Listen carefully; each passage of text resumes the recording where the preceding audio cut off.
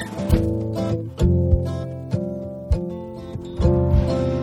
the answer that you're seeking for the question that you found drives you further to confusion as you lose your sense of ground. So don't forget to breathe. Don't forget to breathe. Oh, life is here, no 11th hour reprieve. So don't forget to breathe. Just breathe.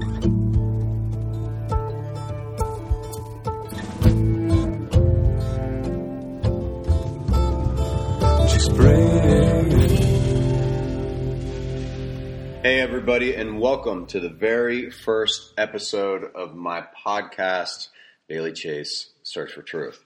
Man, I'm really excited to be here. So thank you for coming. This has been a while in the making. For those of you who don't know, I released a book last year called Spiritual Gangsta, Search for Truth. Basically, in a nutshell, it talked about my journey from boyhood to today, from being, a searching young man in small town Florida through my college days in North Carolina, and then moving out to LA and starting this journey of becoming, a professional actor, big time famous TV celebrity.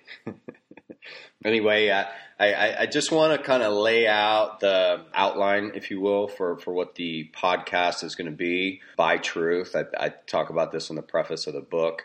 Search for Truth is digging for that thing inside all of us that connects us. I call it the human connection in the book. I talk about whether it's a sports thing and it feels like your heart is stuck in your throat, or you're an actor and you're going into an audition that's gonna take you from basically a waiter to a famous movie star, and you can't remember your first line. So those are the kind of moments that I want to address and talk about here. I reference them in the book and kind of take you on the last 20 years of me navigating the waters out here. And so, yeah, here we go. I do want to give some recognition. Here we are. It's just a couple days before Thanksgiving, even though this is not, you're not going to hear this live, and feeling very grateful this week, feeling very humbled. There's this whole movement out here, living in LA, and there's this LA Together. It started in Thousand Oaks with the mass shooting, and then we had all the fires. We still have the fires going on out here. This podcast and Search for Truth, it's about finding the positive. There's a lot of noise out there right now, a lot of divisiveness, a lot of ugly politics, people just trying to push their agendas forward by creating division. And this is the antithesis of that. This is a podcast. It's a safe forum for people to come together and find out what connects us, what brings us together, and putting a positive message out that way. And those are the people I'm looking to attract here. To go back to the fires, I mean, if you're going to find something positive out of a negative, it's really drawn the community together, which is really nice, especially in a city like LA, which tends to be very fractured. A lot of us are self-involved out here, extremely focused on our careers, and have some moral ambiguity, doing whatever it takes to get what it is that they want. I'm not here to judge people, but that's not my path. That's not my way. And it really puts the wind back in my sails, so to speak, when I see people being selfless and doing kindness for one another. The last time I actually felt this out here in LA was after 9/11, and obviously a long way away from New York, but there's a certain connection between the two cities, East Coast, West Coast, kind of the yin to the yang. I'm feeling that again today, and it gives me hope and inspires me to move forward with this podcast. So thank you again for being here. Let's jump right in. I'm an actor of like 20 years now, done a number of shows and some good movies, and actually just had one come out on Amazon and iTunes and places like that. It's called Shoelaces for Christmas. It's a very family-friendly movie. not the normal kind of thing that I do, but I'm excited about it. I'm excited to watch it with my kids. It just came out, so if you're interested, you could get your Bailey Chase fix with Shoelaces for Christmas and my Search for Truth podcast, and I guess you could hit the trifecta if you haven't already read the book. You could pick up a copy of Spiritual Gangster, Search for Truth as well. That's who I am. I'm a dad now. I've got 3 little kids, 4, 2, and 2. Twins are boy, girl, and a 4-year-old girl is, she's pretty awesome. They're all at preschool right now. It's their last day of school before we split for the holiday. Okay, I want to talk a little bit about success and results. And sure, it's really easy to be happy and feel good about yourself when you're getting the results that you want, when you're having a lot of success in life. And that's great. You know, you should take that feeling, you should bottle it, you should keep it off to the side because, you know, especially in my business, the highs are really high, but the lows can be really low. And so what I've done over the last couple of decades is I've picked up some tools, right? So I have a little toolbox that I like to break into when I'm not having the success or getting the results that I want to. And one thing I talk about in the book is witness consciousness. And that's a little meditative technique where you can basically remove yourself, remove the emotion from the equation, and see the situation for what it truly is and what is actually happening. So that's witness consciousness. That's something we'll be talking about on the podcast. If you need a better description, you could reference the book. I'm sure I do a much better job in there. And then the other thing is, you know, we can't always control what is happening to us and the results. Frequently, we can't. All we can do is control ourselves. We can control our actions. We can control how we react to things, and we can be conscious of our emotions. The emotions are going to come and go. What we can control is which ones to act on and not to act on. And we can only do that by being conscious of what's actually happening. There's another podcast that I want to reference. It's called The Art of Charm. I like it a lot. I mean, I've listened to, I don't know, man, probably going on 10 episodes of theirs. And just a couple guys that, you know, that they seem very off the cuff, but also organized in terms of what they want to talk about and getting their messaging through. And the last podcast I heard them talk about it focused on journaling. And I think that's a great thing. That's something I did when I was younger. It's a little trickier now with the little ones, especially when they're home. Life happens, right? There's that joke. If you want to make God laugh, tell him your plans. And then, you know, boom. But with journaling, if you have the luxury to do that, you basically create the time and the space. You get some alone time. You go away and you don't judge your thoughts. What you're feeling, your emotions, what's going on in your life, you just start writing. Just start writing and writing. And then you do that for, you know, whether it's once a week, once a day, if you can. And then you can go back and you can look at that. And then you can, you know, start to become conscious of the patterns. And you might have some great patterns that you want to be conscious of, so then you can repeat them on command. Or you might see some negative patterns, which are self-destructive, and they're getting in the way of the results and the success, not only that you want, but that you deserve. So I think journaling is also another great technique that you can use to just become conscious of the patterns in your life. My favorite quote from Tony Robbins, it's like of all the things that I had picked up from him, I mean, you know, some people love him, some people, you know, judge him, but Tony brings a lot of energy all the time. And my favorite quote from him is, ask yourself, why is this happening for me, not to me? If something happens in your life and you're like, why is this happening to me? It puts you in a weaker position, basically the victim. Whereas if you ask yourself, why is this happening for me? It's empowering. It makes you feel strong. So that's a great quote to be conscious of. And then I also wanted to talk about Oprah. I researched Oprah a lot when I was writing the book. I don't know. I was like a crazy man. I was working on this show in Atlanta and I had this deadline and I was like, oh, I need, you know, more content. I need more. I didn't know if my story was enough, and it is. But I was looking for some outside help, and my favorite thing that I picked up from Oprah is about manifestation. She basically said, you know, you need to see it, you need to feel it, and then you need to believe it. Because if you don't believe it, nobody else is going to believe it. So number one, you need to have that belief in yourself, and then you own that belief, and then you set that out into the world, and then everything else takes care of itself. See it, feel it, believe it. That, to me, is the kind of trick in manifesting the life that you want. There's no magic pill. All of the answers are within us. We're not going to get it out there. Sure, we can get some coaches and some people that we look to for outside advice. I read a lot of Deepak Chopra. I reference him in the book. Big fan of Muhammad Ali and everything that he did. Obviously, not just in the ring, but outside of the ring. And I take all of that, and I wake up every day. There's always going to be some stuff. You're always maybe going to want more out of life. You're going to want more. I know I have a great life out here. I have a beautiful family. I have a really nice home. My career has just, I don't even know what the percentage of actors that make a living being an actor might be. It's less than 1%, I'm pretty sure. I don't know. But so I've had this really nice career, but trust me, there's more. I'm an ambitious dude. I feel like in life, what I need to be doing right now is focusing on this, being a positive role model, being there for my kids. Parenting is, might sound cliche, but it is such an important job. It's my number one job. And then after that, I believe everything else will take care of itself. Keep your head above water, but don't forget to breathe.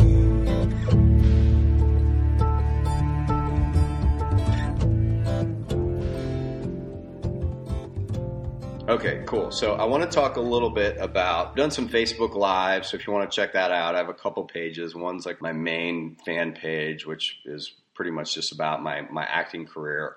And then I started another one for the book. It's a spiritual G book. That gets a lot more into the personal side of me, and I've asked people to write there, to send in some questions. My idea for this podcast and why it's taken a minute to get it all together is I wanted to make it interactive. And I don't have the ability to accept live phone calls with my current setup, just sitting here at my desk with my laptop. But a lot of people wrote in some questions, so I want to get into those questions. I've been working with some people, exchanging messages back and forth for months. There's a young man who struggled with drug addiction, and he's trying to figure out his life and go through all his steps. So I want to welcome those kind of questions here. Please, send them to my Facebook page, and I'll try to get them into the next episode and work it all in as seamlessly as possible. So here we go. The first question is, it has been a very sad week. 2 people I know died. What kind of yoga would help me relax and clear my mind? Does meditation work for the mind? Yes. First, I'm very sorry for your loss. I know death is a really hard thing. I lost my mom 10 years ago, and it's tough. There's a real hole in my heart that's probably never going to go away. I wish she were here for my children, but, God has other plans, and it was her time. So for you, to answer your question, yes. The whole foundation of yoga is connecting breath to movement, right? That in itself is going to relax and calm your mind. In terms of types of yoga, Kundalini comes to mind because it really focuses on the breath. I love Hatha. I think that's a great kind of introductory level if you haven't done any yoga. And of course, meditation, like yoga, will help prepare your body and mind for deeper meditation. Go find whatever yoga you can where you live. Try it out, go to a beginner class, and if nothing else, just connect the breath to the movement.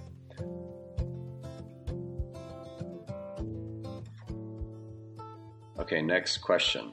Dear SG, I guess that's me. How do I apply witness consciousness to a relationship so I can see it for what it is?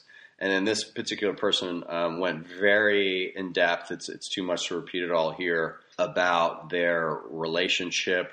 They feel stuck. They're on a roller coaster of emotions and ready to move on. That's interesting because it's very similar to what I wrote in the book. How do I do this and start to heal?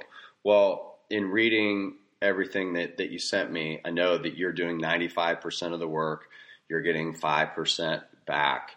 And the good news is that you've already become conscious of what's going on. You know that you're not getting what you need from the relationship. You know that he's not going to change, and you're lucky to get 5%. And so the great news is you've already done it. You've succeeded with your witness consciousness.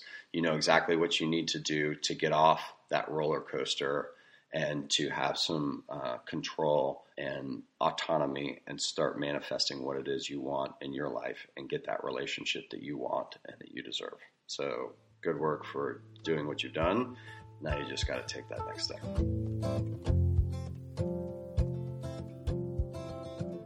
And this one here, it's not really a question, more a couple people just shared really heartfelt stories.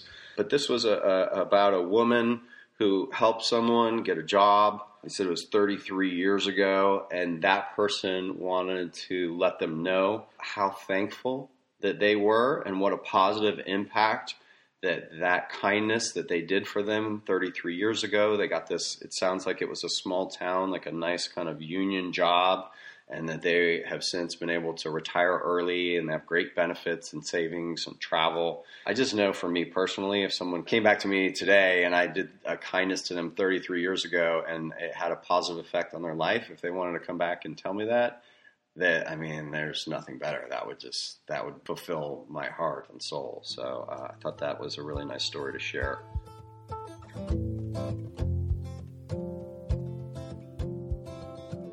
This next one is about a woman who had to leave an abusive marriage with 2 young girls.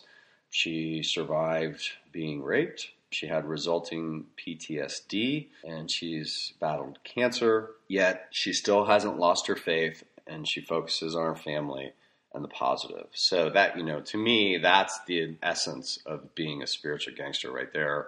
Search for truth. You found that truth. You endured all of this pain. I'm really sorry for everything that you've had to endure, but the positive is where you are now in life. You're a very strong person, and you've overcome all of these obstacles, and yet you still haven't lost your faith, and you're still positive, and you still show up for your family. So I think that's huge.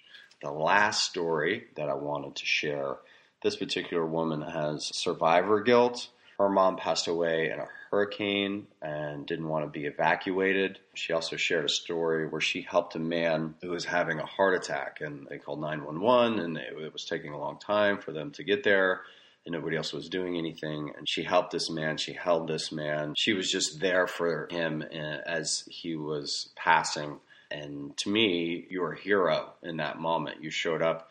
You helped this man with his transition. That's what heroes do. They give of themselves, and you really helped this man. So it was a very heroic act. As for your survivor guilt, you shouldn't have it. You respected your mom's wishes. I understand the guilt. I would probably feel that way too. And then in closing, you did ask the question that you're in therapy now. Do you think it's wise to verbally relive it? I think that's part of the healing process. So I do believe in therapy. I think it's good. It helps you become conscious of what you're feeling, and it helps get it out of your body. It gets it out onto the table. And the next step is then to release it and let it go. Thank you all for those questions and stories. I did want to share a nice little story. So we were at the vet. It was about 10 days ago. And for those of you who don't know, I have a 90-pound golden who is now blind, and he got a fatty tumor that was growing, and it needed to be removed. My girls insisted on going to the vet with me. Their favorite show is Doc McStuffin, so of course they both want to be vets. And it was just really sweet. Blue needs some help navigating, getting around, can't see. So it was really sweet to see my 2 and 4-year-old daughters navigating him into the vet and handing him off and letting him go in the back to do his surgery. And it just humbled me, and was one of those defining moments that really made me proud and believe in what I'm doing and the sacrifices that I'm making for them. And, I'm just filing that one away. The connection between, the kids and their dog is pretty amazing. Okay, so beyond that, I want to ask you guys to continue to send your questions. I want to get into some more questions for the next podcast. Again, thank you very much for coming here. If you need a Bailey Chase fix in the meantime, feel free to check out Shoelaces for Christmas or pick up the book if you haven't read it already. They're all here right in time for the holidays. So lots of love, and thank you again for coming in, and I look forward to seeing you on the next episode of Bailey Chase Search for Truth. So don't forget to breathe. Don't forget to breathe. Raw life is here, no 11th hour reprieve. So don't forget to breathe.